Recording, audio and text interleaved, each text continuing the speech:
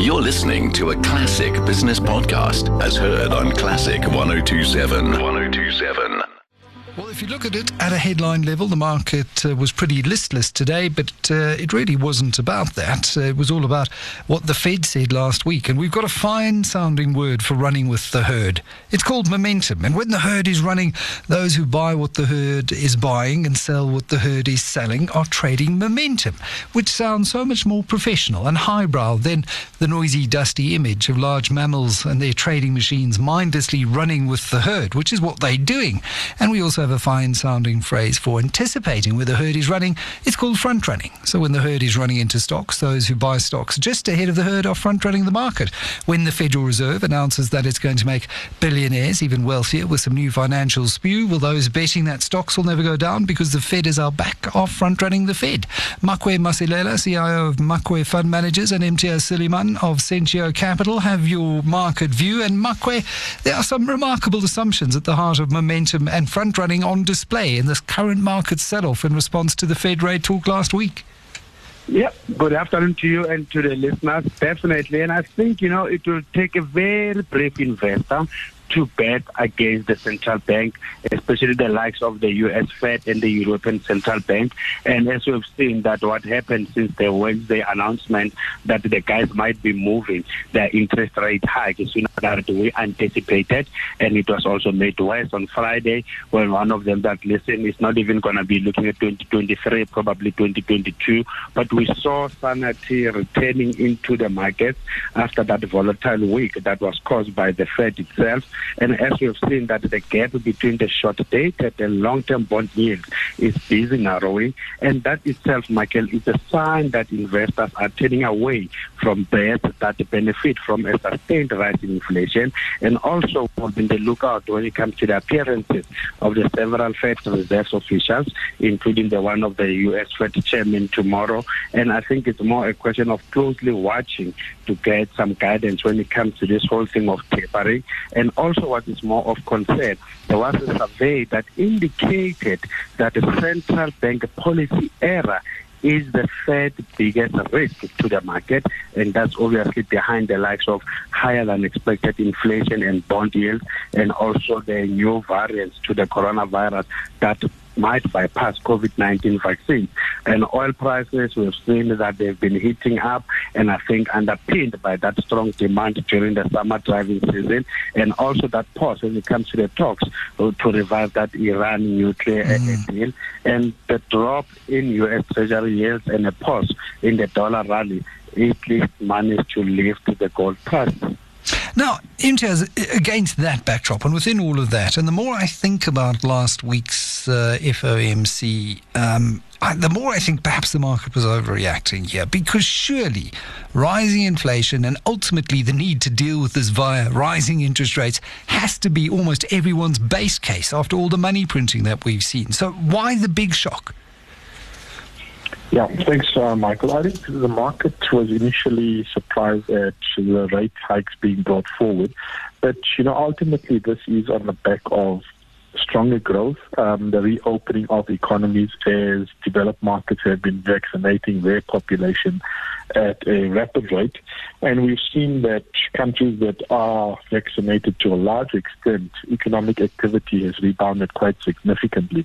So one would expect, we're coming off a very low base in terms of inflation due to the lockdowns last year, and that's normalizing to some extent.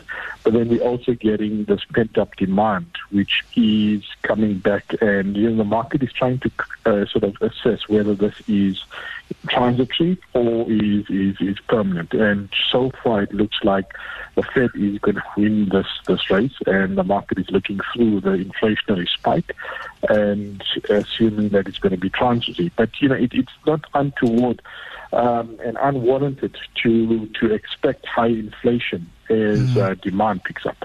And I think higher inflation, let's face it, it is a good thing. Imagine if we're sitting here, Makwe, talking about deflation after all the money printing we've seen, after all the interventions we've seen by central banks and record low interest rates and trying to stimulate demand here, there and everywhere.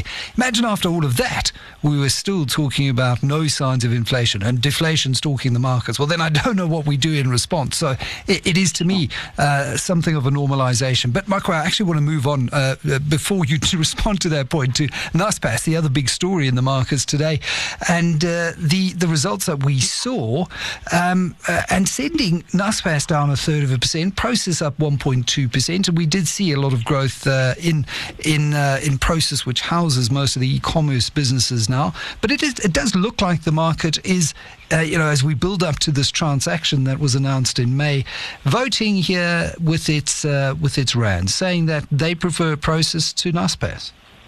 Definitely they do, and as we've seen, even others don't even like the whole story of trying to, Prosus announcing that voluntary share exchange to, offer to acquire 45.4% of Naspers shares.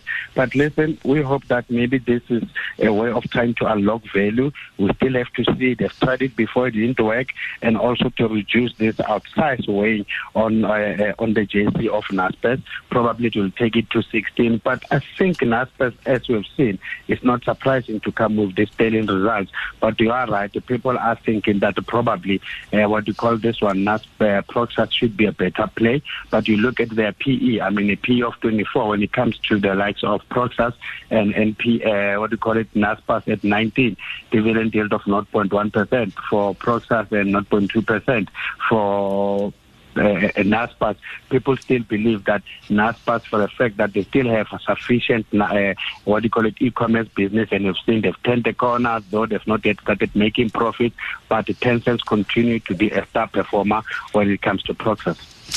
Where do you sit here, Imtiaz, in this whole debate as we lead into this deal? And I think the market's still not entirely happy with this, unless it is the next step in a multi-step process to unlock value for Prosus shareholders.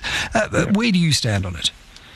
Yeah, Michael, we as Central were part of the consortium that wrote a letter to Prosus management with regards to the deal.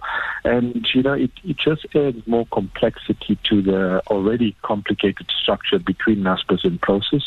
And I don't think that discount, whether it's 40 or 50% relative to the underlying investments of the holdings, will ever be closed if one increases the complexity. And if you look at the ratio of what Prosus is intending to buy Naspers at, Naspers trades at a deeper discount than Prosus, so it's essentially not compensating you for that deep discount.